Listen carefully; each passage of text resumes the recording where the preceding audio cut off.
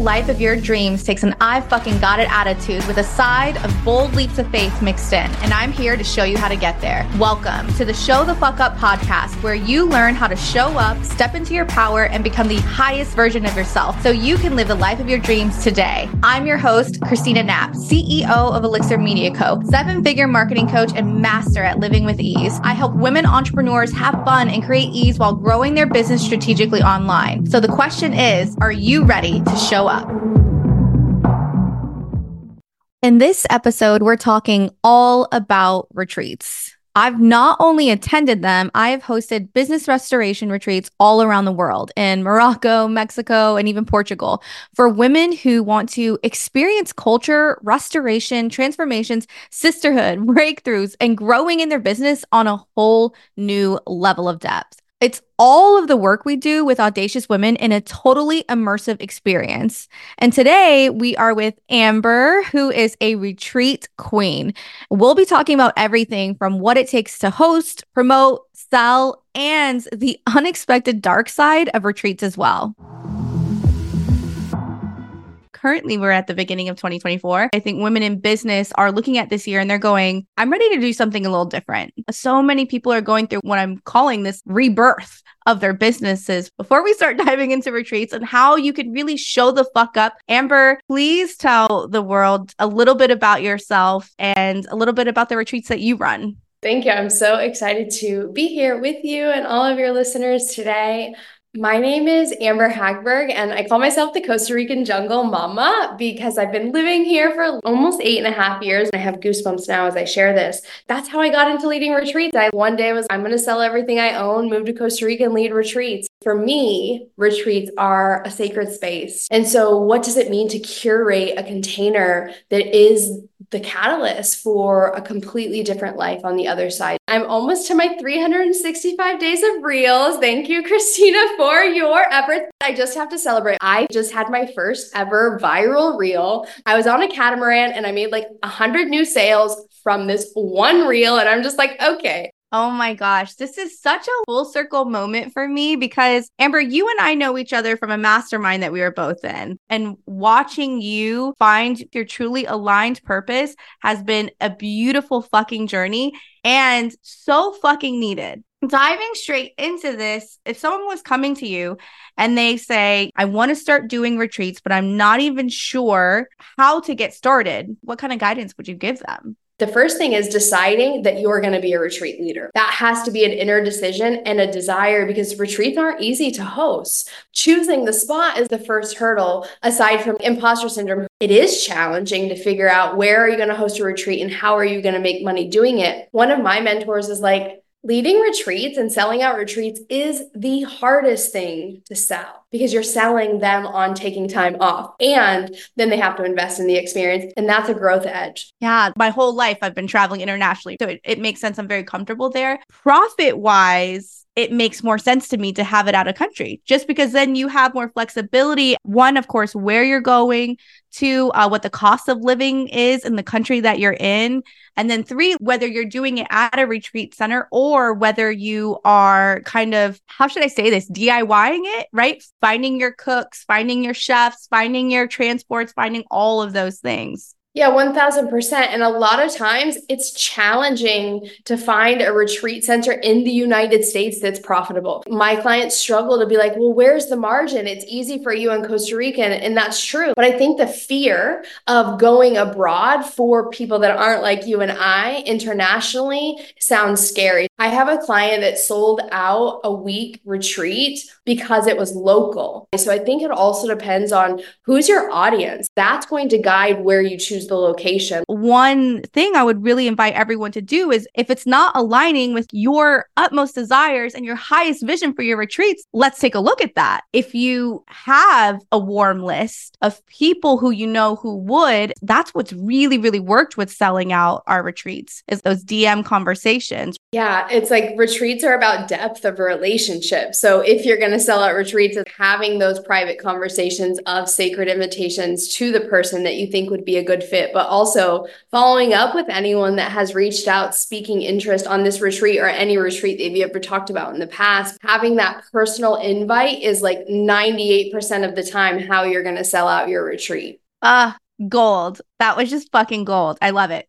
Okay, so let's say we've booked it. How can we really show the fuck up with promoting and selling the retreats? I like to think about what your dream soulmate client or retreater, what's going to get them to move. People want value, not necessarily money off. They want more. They want to feel like, wow, I'm getting this, this, and this. So I think about it like offer stacking. Having a monthly marketing plan where each month you're just playing with a different incentive. Hey, if you sign up and pay in full for the retreat, you get access to this program I'm launching that no one knows about yet. And that for me usually gets my most signups, but it can also be like a strategy session, or it can be a guided meditation or a recording, a clip. So I use incentives to get people to move. And then I look back at the past retreat, the evidence of what works. What incentives really got my audience to move quicker? You're on their vision board. They're going to come to your retreat one day. How can you make that one day today by the messaging that you're using and the value that they're giving when they sign up now?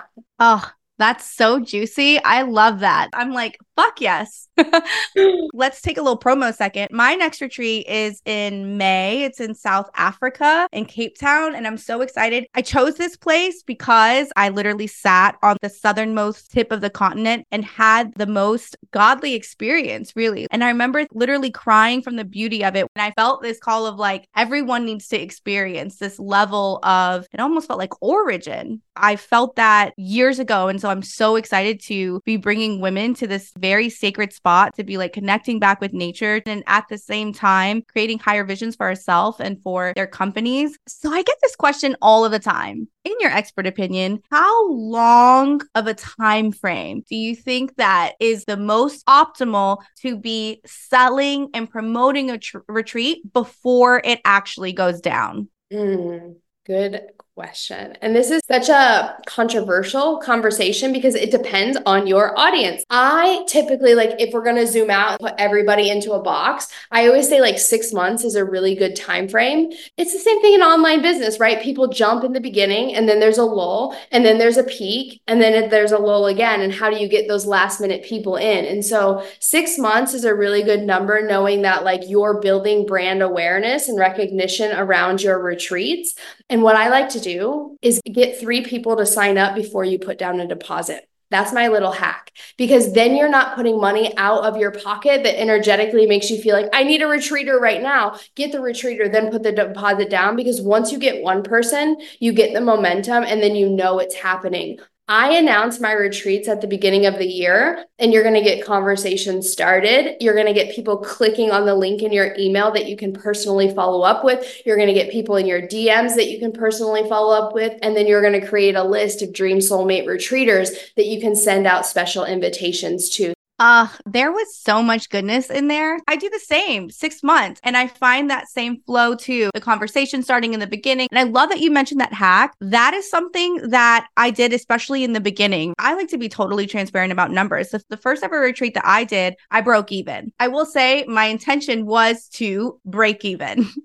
It was my first retreat. I did it in Tulum in Mexico. I had like 5, 6 incredible women who were previous clients, right? They had experienced some type of in-person magic with me, whether it was like a VIP day or something like that. So like, I'll call it now a trust ball, because I really didn't tell them anything. I was like, oh, it's going to be in Tulum. You're going to be taken care of. Meet me there. And that was all the fucking information they get. And now I look back at it and I'm like, y'all fucking nuts. You know, I love that you trust me so much. And it was really beautiful. I learned so much from it. I always recommend this to my clients too. Sell it first. That way, worst comes to worst, you don't have anyone sign up. You just move the date back. It does not create unnecessary pressure to sell. And I think when we're in a place of freedom and we have a positive pressure on ourselves versus a negative, we magnetize more. Okay, I know we're wrapping up time, and I just really like have been dying to ask you these 2 questions.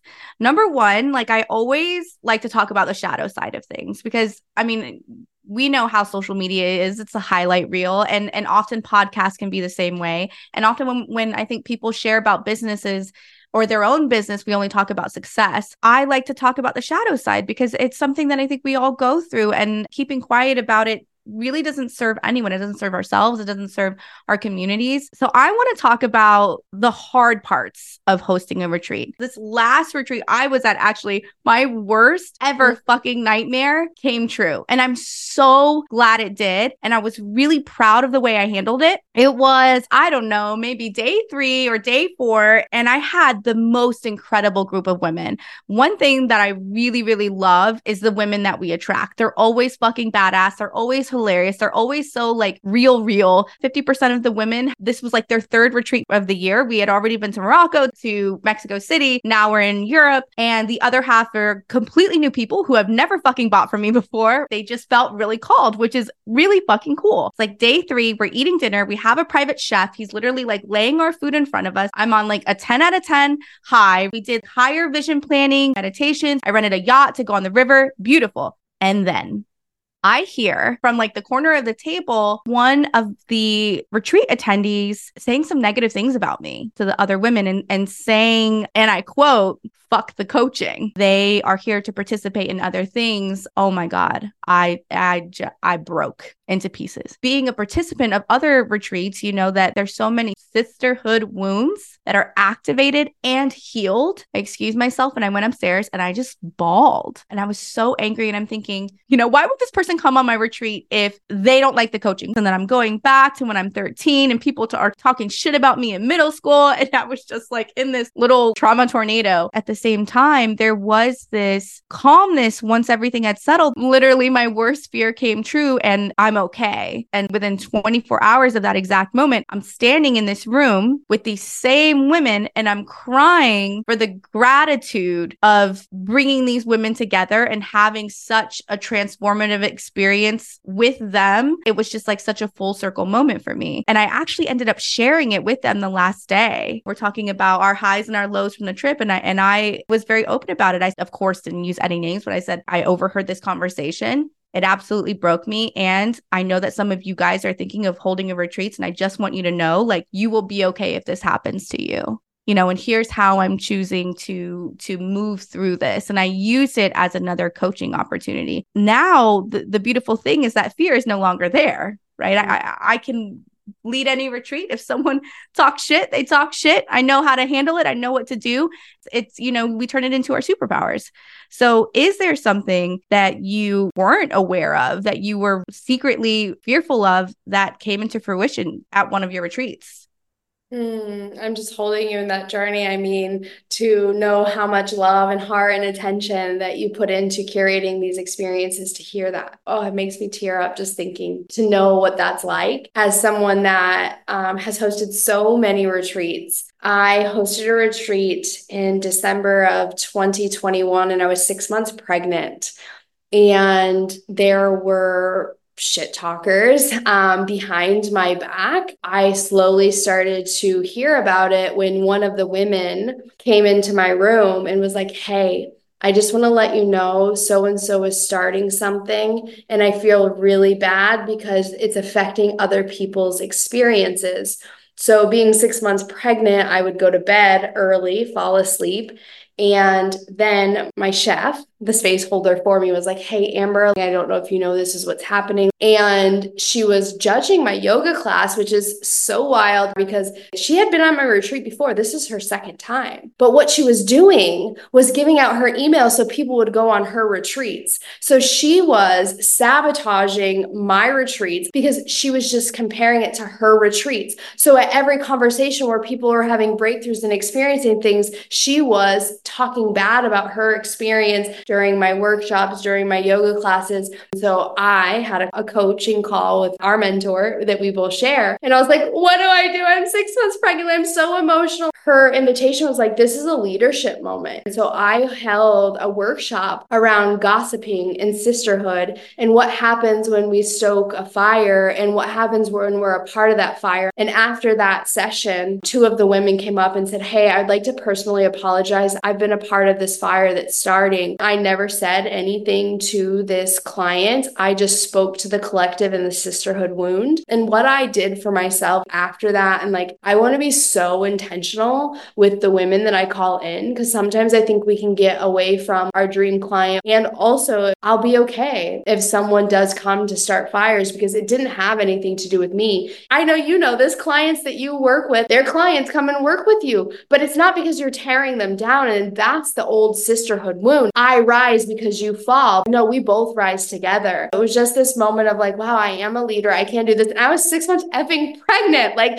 who does that to a pregnant mama? Oh, I felt it so deeply, like I'm just going to say this. We make shit look easy. Just saying. Just because we make it look easy doesn't mean that it is. Mm-hmm. To be able to hold space for this many women as they're going through breakthroughs and transformations, and they're tired and they're hangry, and at my retreats sometimes they're high, to be able to hold that space for them, it's not an easy feat. My last question to you is, how can you show up for yourself during this retreat? I have little rituals that I do. I always make sure I bring someone on my team that you can call them concierge for the retreat. It's their main point of contact. That's the person they're texting, so that I can really keep my energy sacred and keep it whole and full for the coaching sessions that I do. Do you have anything like that? Having alone downtime in a private space for you to go is so important. Whether it's the best retreat you've ever led or the most challenging retreat you ever led, just practice to not take other people's energy with me. What is mine not to give out to others, but also not to allow others to give to you? Because consciously setting that barrier in prayer to not take on other people's energy, but then to have clearing. So I use Palo Santo, I use sage. I love taking baths, but